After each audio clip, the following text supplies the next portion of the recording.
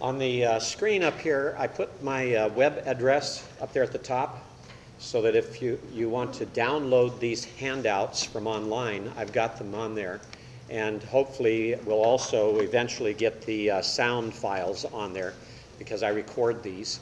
And so as I'm working with that, eventually they'll get there. Right now I'm trying to work on perhaps a different arrangement on my website and easier way to handle downloads and things of that nature. So I'll be praying about that I either get the right help or the right tool to get that done and get that accomplished. And then those will be more readily available. But that's where you can go to download those. Also, all the Psalms notes are on the same site there as well. So I wanted to make certain that you had that available and knew where it was at. Last week, we left off in chapter 3 on the last section of that chapter. And we need to just wrap up just the last few things here, because chapter 3 in that last section, especially from verse 16 through 22, covers an area regarding oppression and death. And those are picked up in chapter 4 as we go on to chapter 4. So this handout you have today is for chapter 4 as we look at that. And we have to remember that this focus on death that occurred there at the end of chapter 3 really reflects a consistency in the way chapter 3 was arranged. Remember, it began with there's a time to be born and a time to die, or a time to give birth and a time to die. So it is consistent with the overall poem. And the problem in verse 21 of chapter 3, where it says, "Who knows that the breath of man ascends upward and the breath of the beast descends downward to the earth?" Remember, our last discussion last week was what does the Old Testament have to say about life after death? And what are some of the evidences that would show that Solomon should have known there was a difference between man and animals?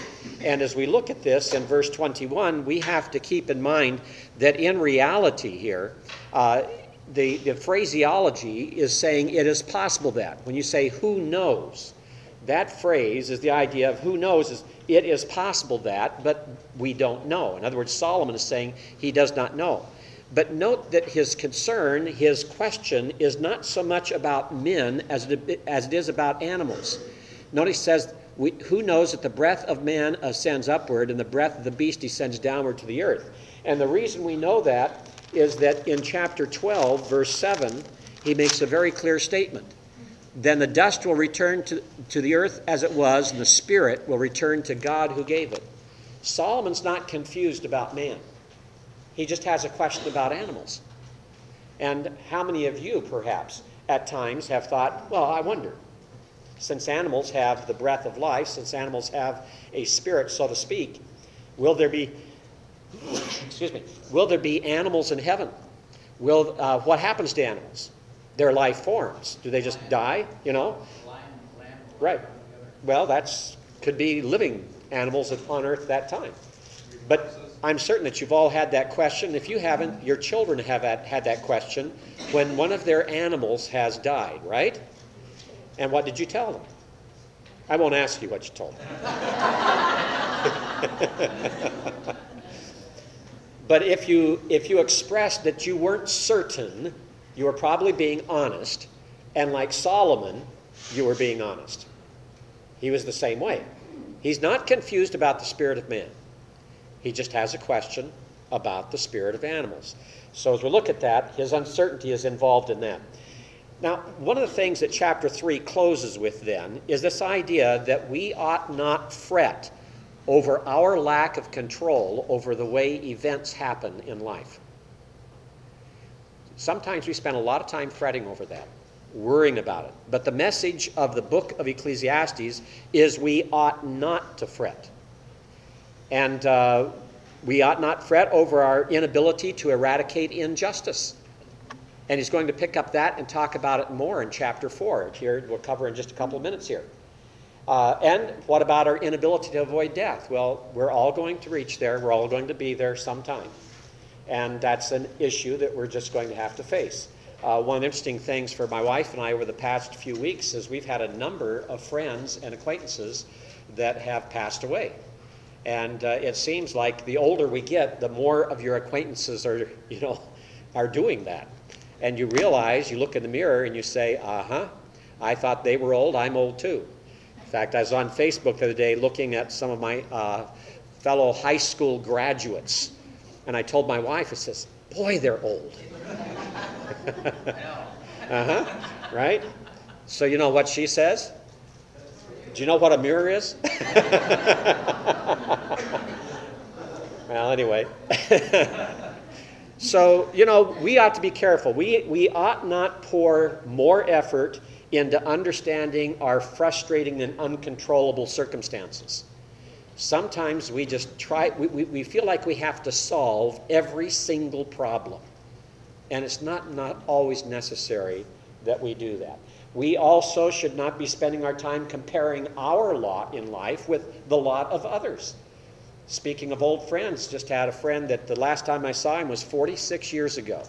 And he contacted me and he said, "Are you the same?" And then described the time that we spent together in Colorado at Pingree Park, the forestry camp of Colorado State University, doing wildlife research way back in 1964, 46 years ago. And he had found my name, and he said his son had gone to Casperom, and he said, "Hey, I remember someone from there." And so he contacted me, wanted to know if I was the same person. We look at these things, and I look at him. He was describing to me what he's done and what he's accomplished since I last saw him. He graduated from Stanford in medicine as a medical doctor, has sailed around the world in a yacht, has trekked all over the place, is just amazing. And so we'll have to compare notes and find out if he's been as many places as I've been. I've been in the few too. But, you can't compare. You can't compare. And you can't look at the neighbor next door or a friend and say, why didn't I have it as good as he did or she did at this point? Or why do I have it so much better than they do? This comparing back and forth, we've got to realize that, hey, God's in control, not us. So we ought not to waste our time trying to figure out and compare ourselves with others. And not to indulge. This is something that Solomon is very clear about. There's no room for the believer to indulge in retaliation, in resentment, in bitterness, or to just plain make ourselves disappear into some sort of contrived fantasy world. Whether it's using computers and games to do that, or whether it's just using fiction books or novels to do that, or whatever. Don't seek escapism from life just because of its difficulties. This is the message of the book of Ecclesiastes. Why is Solomon making these statements? I believe it's because he's tried all of these. He's been involved in this. While he was away from the Lord, these are part of the things he just indulged in rather than getting back to basics. And it does not result in anything good. Reject the following reactions. Get away from self-pity and despair. Put that aside. Begin to identify the advantage to your disadvantage. How many of you think you have a particular disadvantage? I'm not going to ask you to identify it this morning, but do you have a particular disadvantage that you're keenly aware of? Okay, a number of you.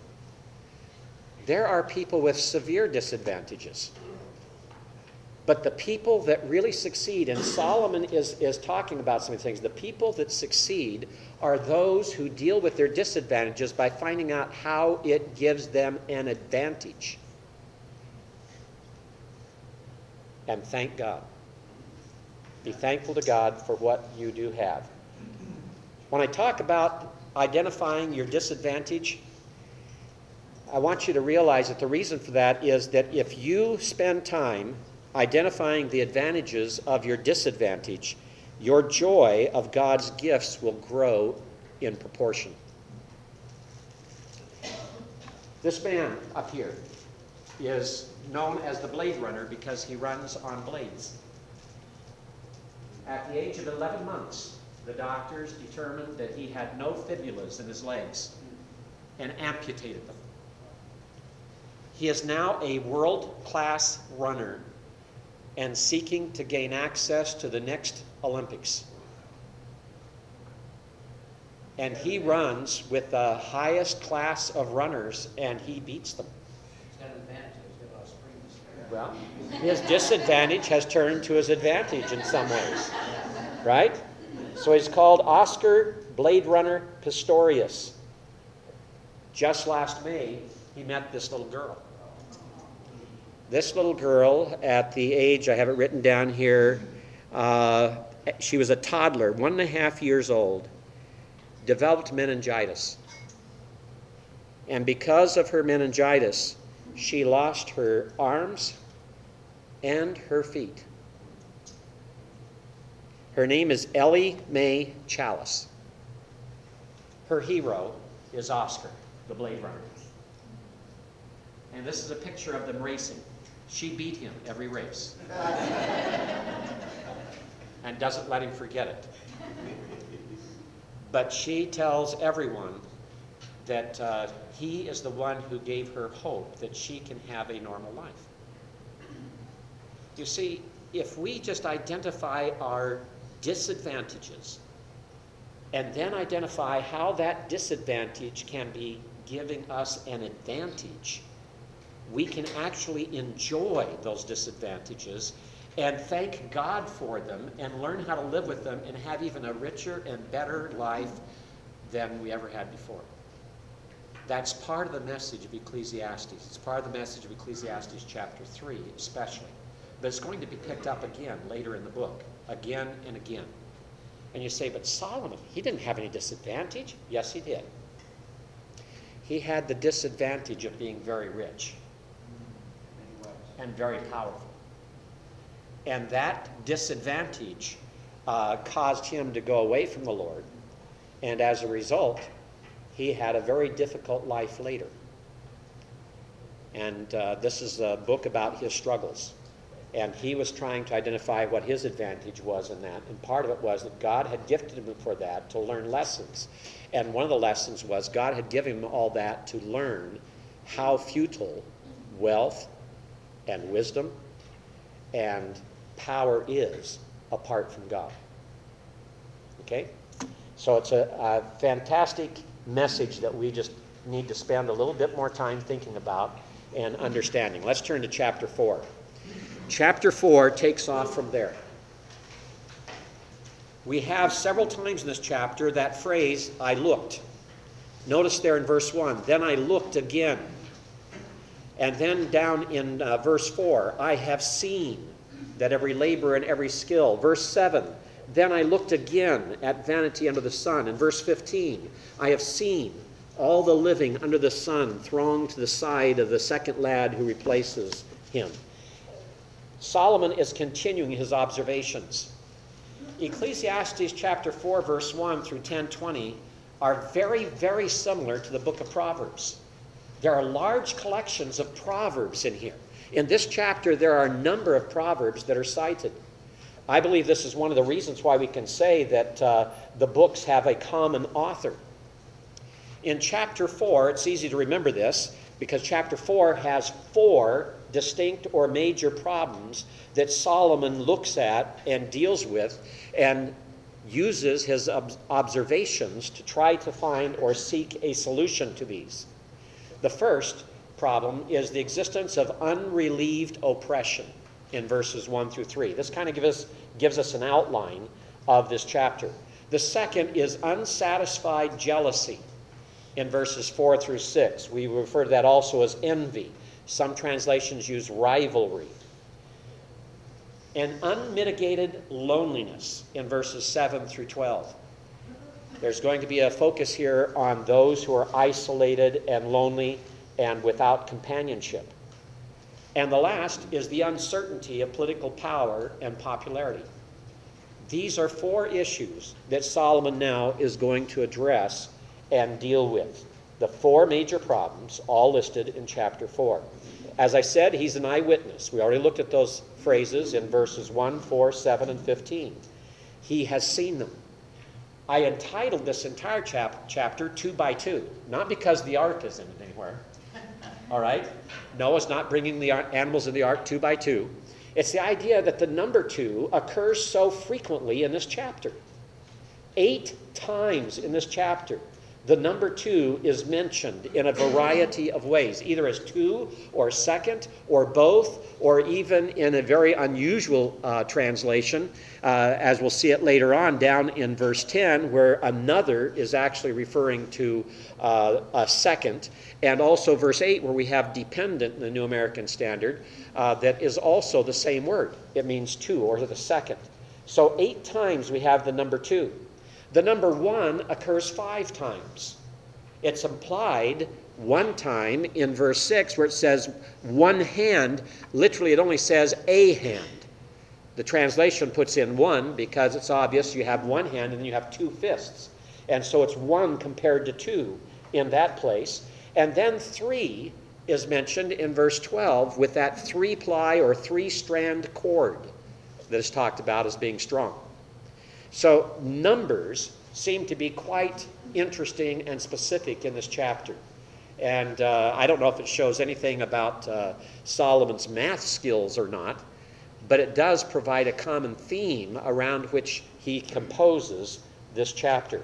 So let's begin with his observing oppression. There are 4 elements in verse 1 alone. Let's read verse 1. If you'll follow along, I'll read it there. Then I looked again at all the acts of oppression which were being done under the sun. And behold, I saw the tears of the oppressed, and that they had no one to comfort them. And on the side of their oppressors was power, but they had no one to comfort them. First of all, the root word for oppress occurs 3 times in this verse. Nowhere else in the chapter, but 3 times in this verse. When something is stated 3 times in the scripture, it's the idea that there's emphasis. Like in, for example, Isaiah chapter 6, holy, holy, holy is the Lord God of hosts. It means he is supremely holy. He's the holiest of all. So oppression, mentioned 3 times in one verse, is Solomon's means of focusing on this, emphasizing it, that he sees a severe problem with oppression in the world. And it shouldn't surprise us. We read about that also in chapter 3. Because he talked about it also involving oppression and the difficulties that man faces, the troubles that men face. Behold, in the middle, and behold, I saw. That behold is a dramatic effect there to catch our attention. It's kind of like exclaiming, well, would you look at that? It's emphatic. It makes it dramatic. The third thing is the tears that are mentioned. Tears, and with it comfort. Those highlight the emotional side of this issue and the situation that Solomon is examining. And the fourth thing is, notice that it says twice, there's no one to comfort them. 2 times in the same verse, no one to comfort them. That type of focus and emphasis is significant for us. Now, I've already mentioned the root for oppress 3 times in verse 1.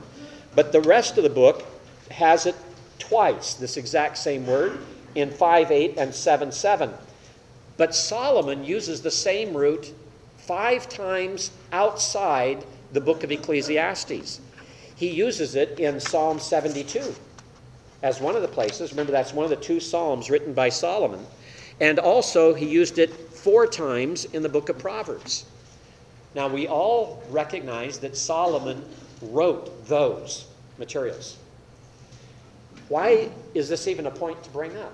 Because there are some commentators that look at this and say, hey, this proves Solomon couldn't have written Ecclesiastes because he would have no experience with oppression.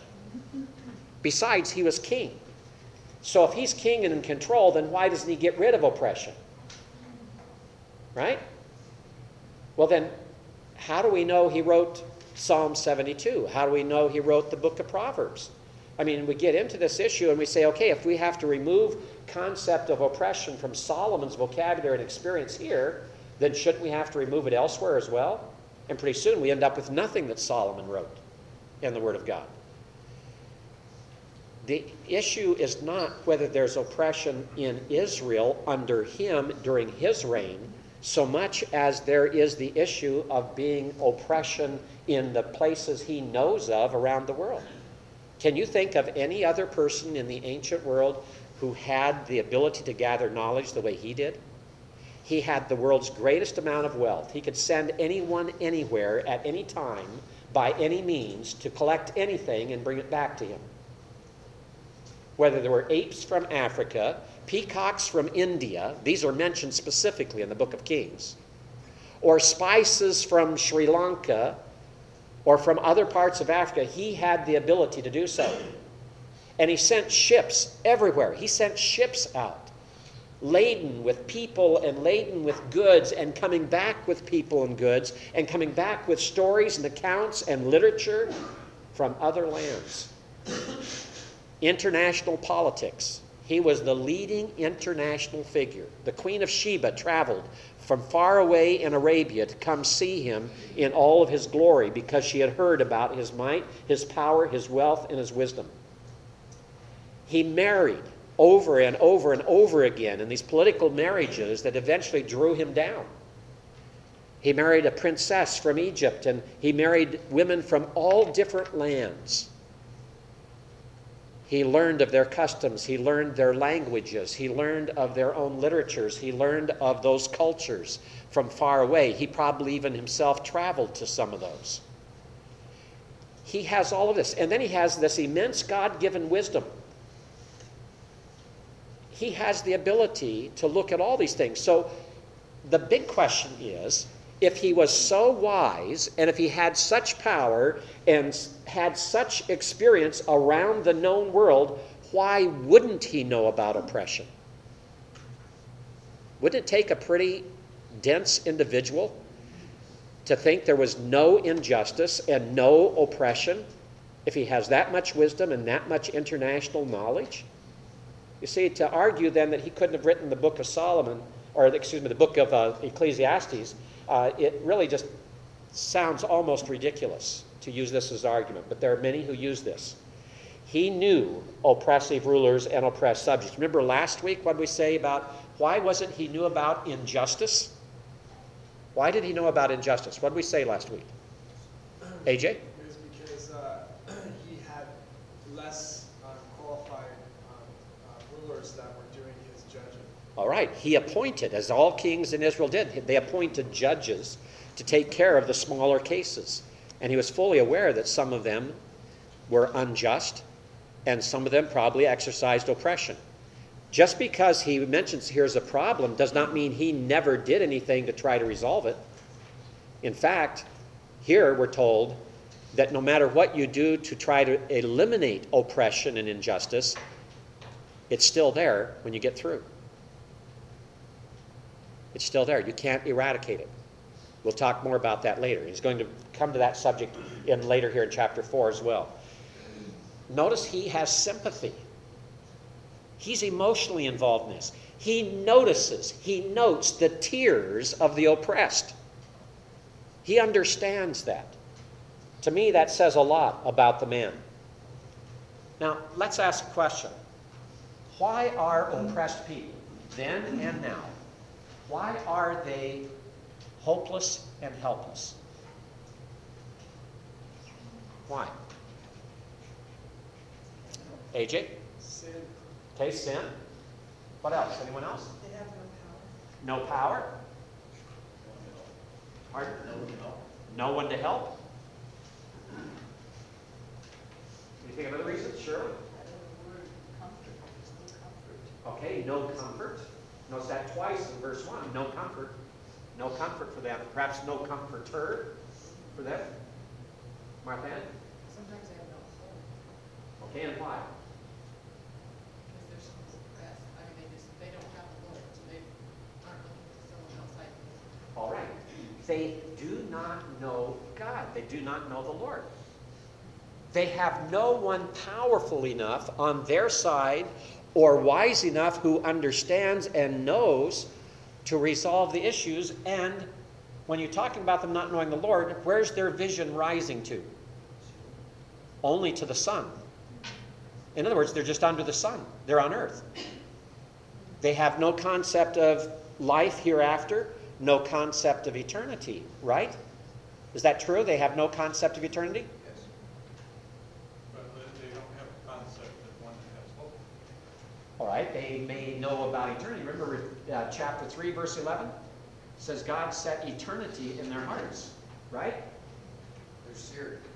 Okay, seared conscience, also limited knowledge, and knowing about eternity. Remember that Solomon also told us there that that eternity is what they seek to understand, but have difficulty in understanding, because we can't understand it apart from the Lord.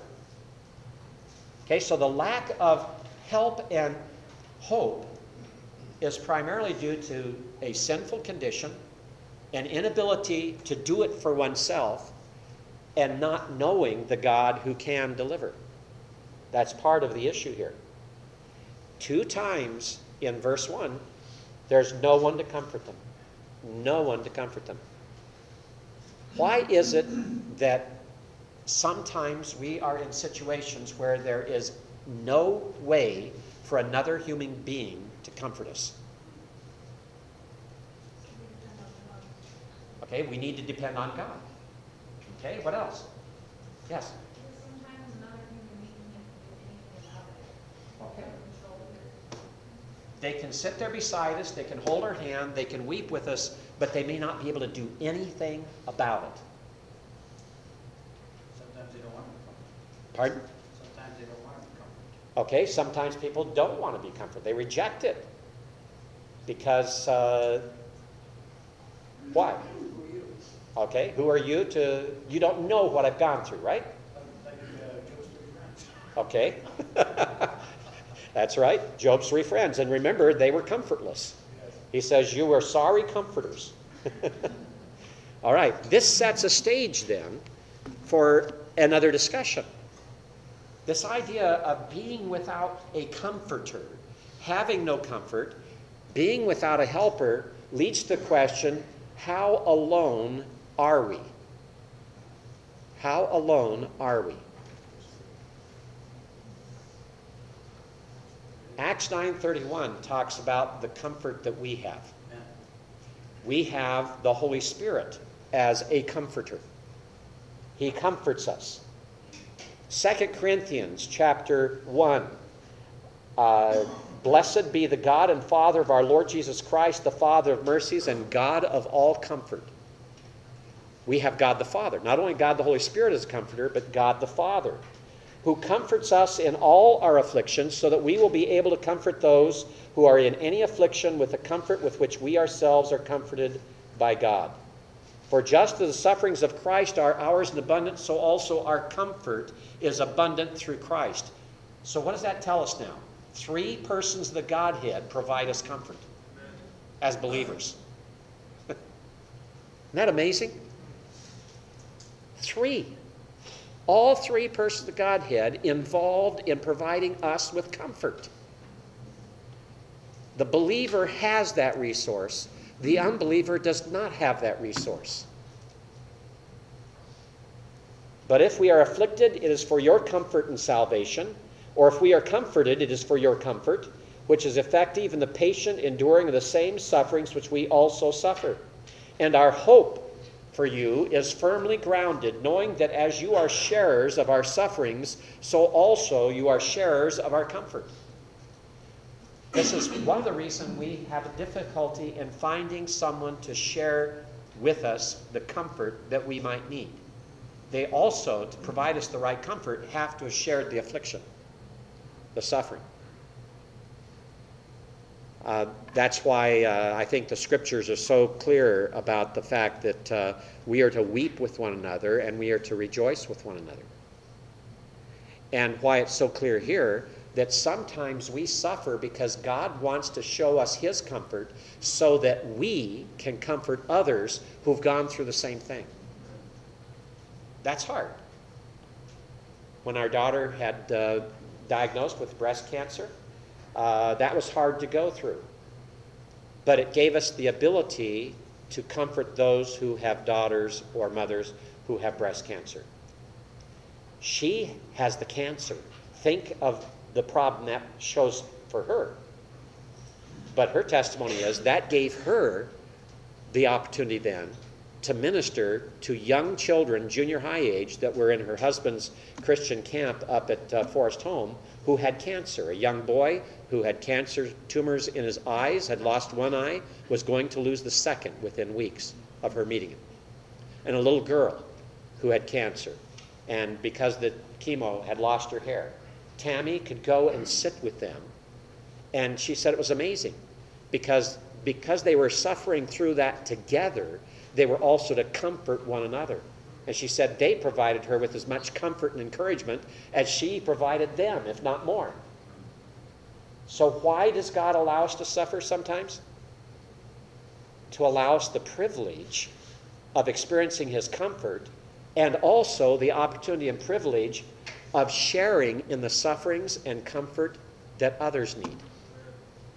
It's a great opportunity. Who would be there to do it if we didn't go through it? Yeah? Reminds me of here in John MacArthur, a lady in the neighborhood. I don't think she was a member of the church.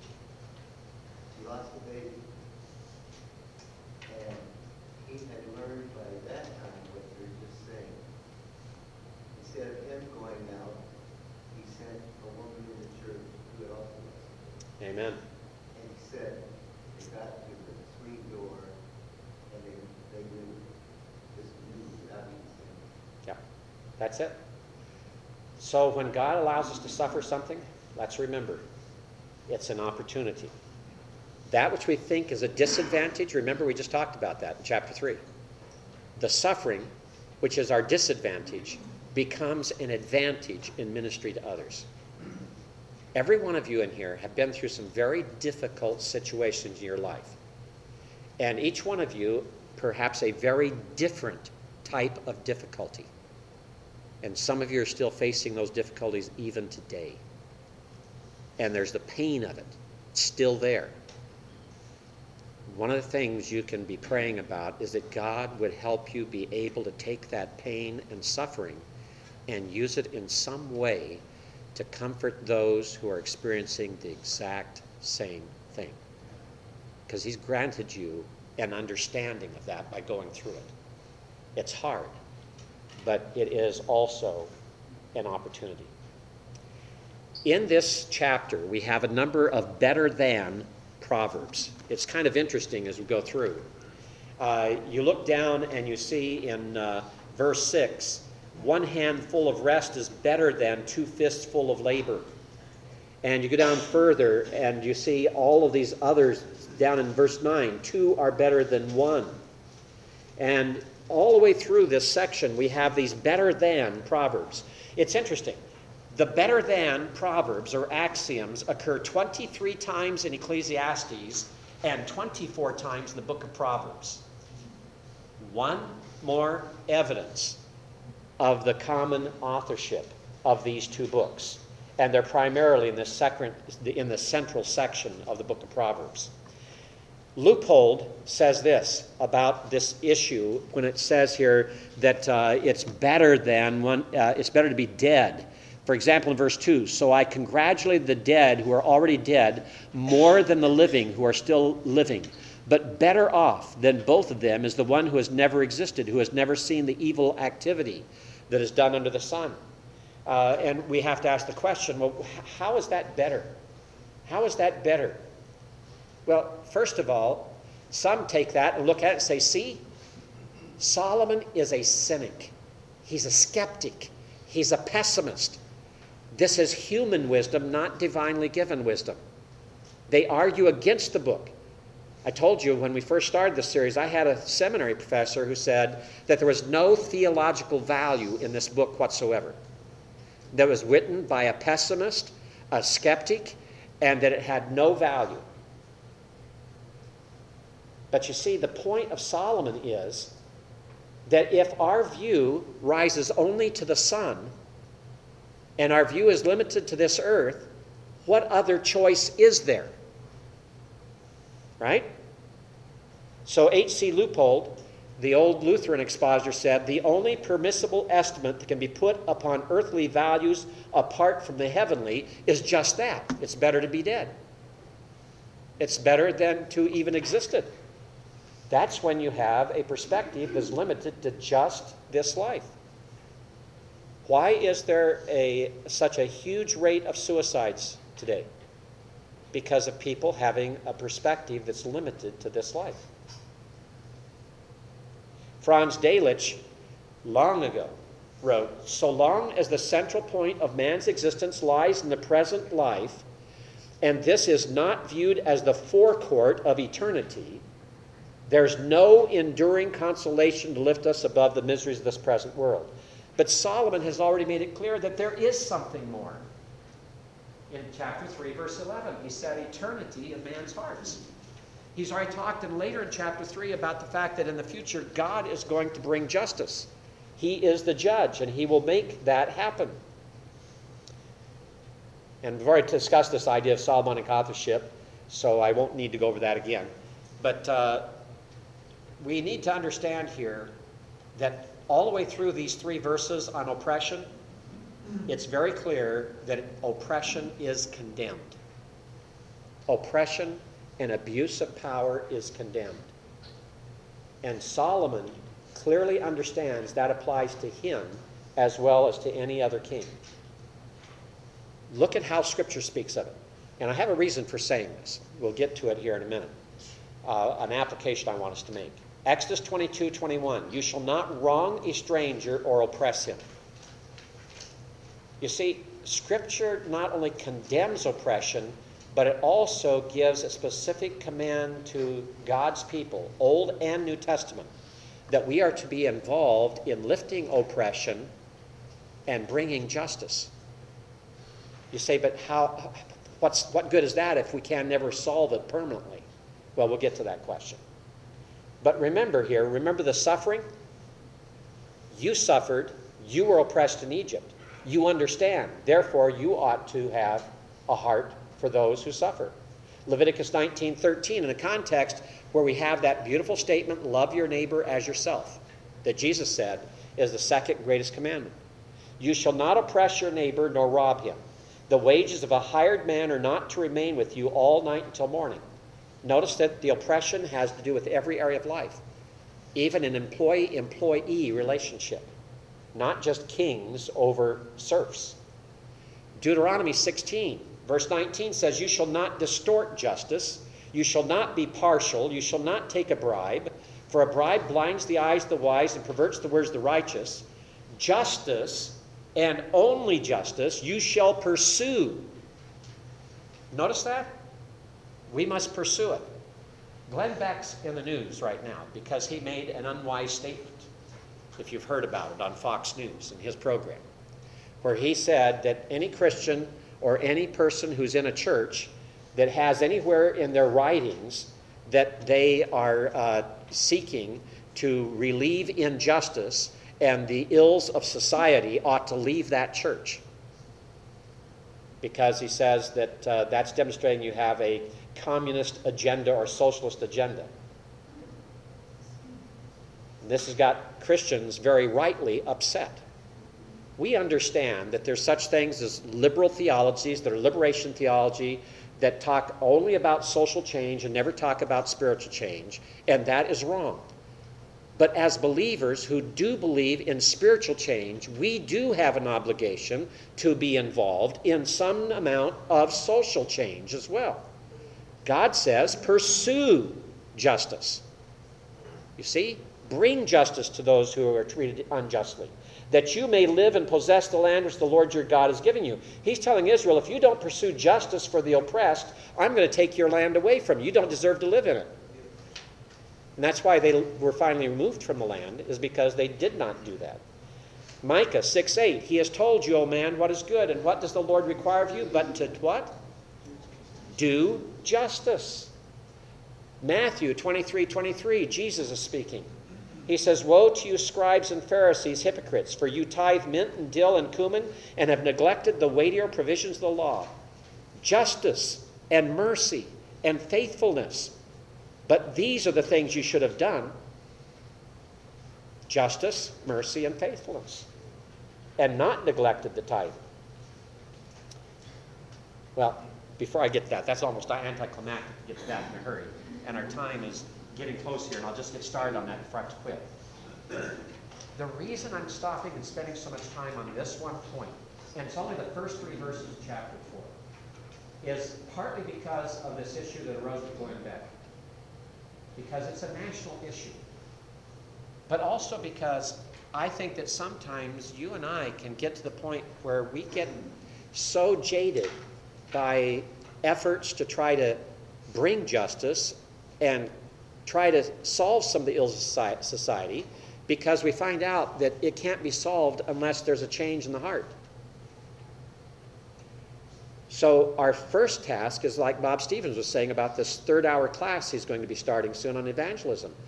How do we relieve injustice in the world and society's ills? Well, we've got to begin one person at a time. And part of that is in evangelism. If you solve the heart problem, you can solve many other problems. Begin there. Does it stop there? No. You and I need to be actively involved. We have people in our church who are jobless right now, who have no jobs, who have difficulty finding jobs. Is it our responsibility as a church to help them as we can? Yes.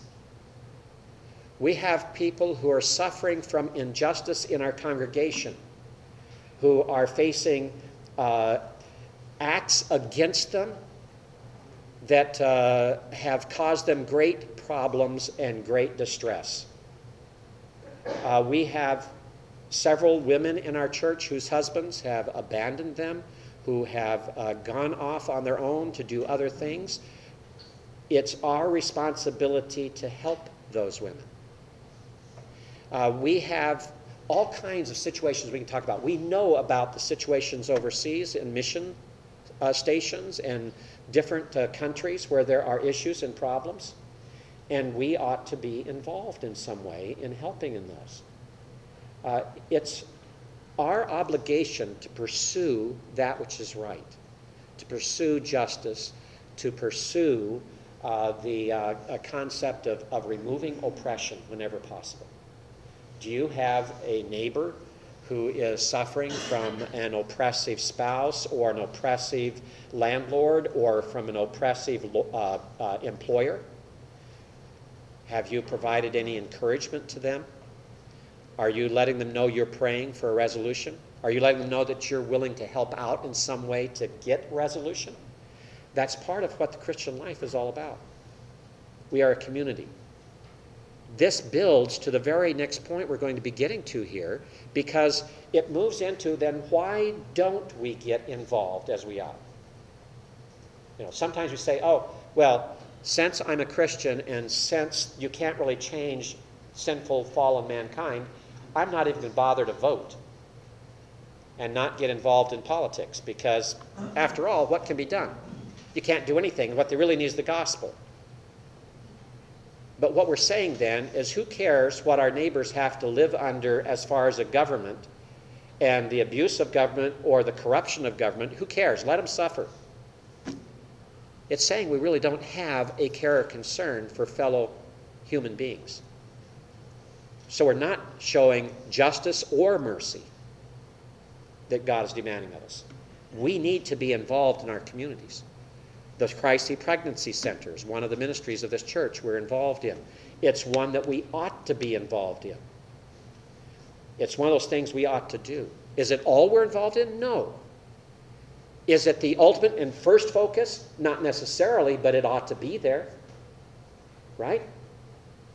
That's what we're looking at and seeing here. And the reason I bring that up is because we just sometimes just ignore it and say it's not the important thing.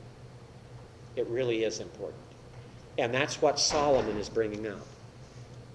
Let me just quickly run with you here, and then we'll close with what's going to happen the rest of this chapter as we come to it next week. He's going to say, okay, you heard about this oppression. You want to know why the oppression's there? Envy and jealousy and greed. Envy, jealousy, and greed. Are we subject to that? Oh, yes. We are. And sometimes we get so upset about the corporate problem or the community problem, we forget about our individual problem that helps to contribute to that. Why is it our medical situation is in such bad shape today? Besides the fact Congress won't take and be active about resolving the problem with the laws of this land, is because we have a lot of greedy people who say, because a doctor made a mistake on me, and sure, it's only a couple $1,000s or whatever, but I'm going to sue him for millions. Greed. We are an avaricious society. And all this litigation is hurting everyone. People who have been treated unjustly deserve what is right. But they should not be given far, far, far more than what is right. Because when that's done, it hurts the rest of us.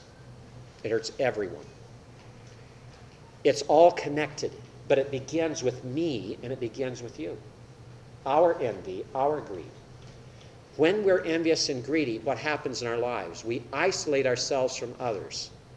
We can even lose the members of our own family because we're so intent upon getting ahead and being successful and getting to the next rung of the corporate ladder that we leave them behind. And we destroy our families and we destroy and leave behind our friends. That's involved here in companionship. And when he gets to the end of the chapter, he wraps it all up and he said, now that you understand how it works from the bottom up, let's talk about the top. Let's talk about politics. Let's talk about the king. Let's talk about rulers. And you'll see the effect here. It all begins here. It's going to come full cycle.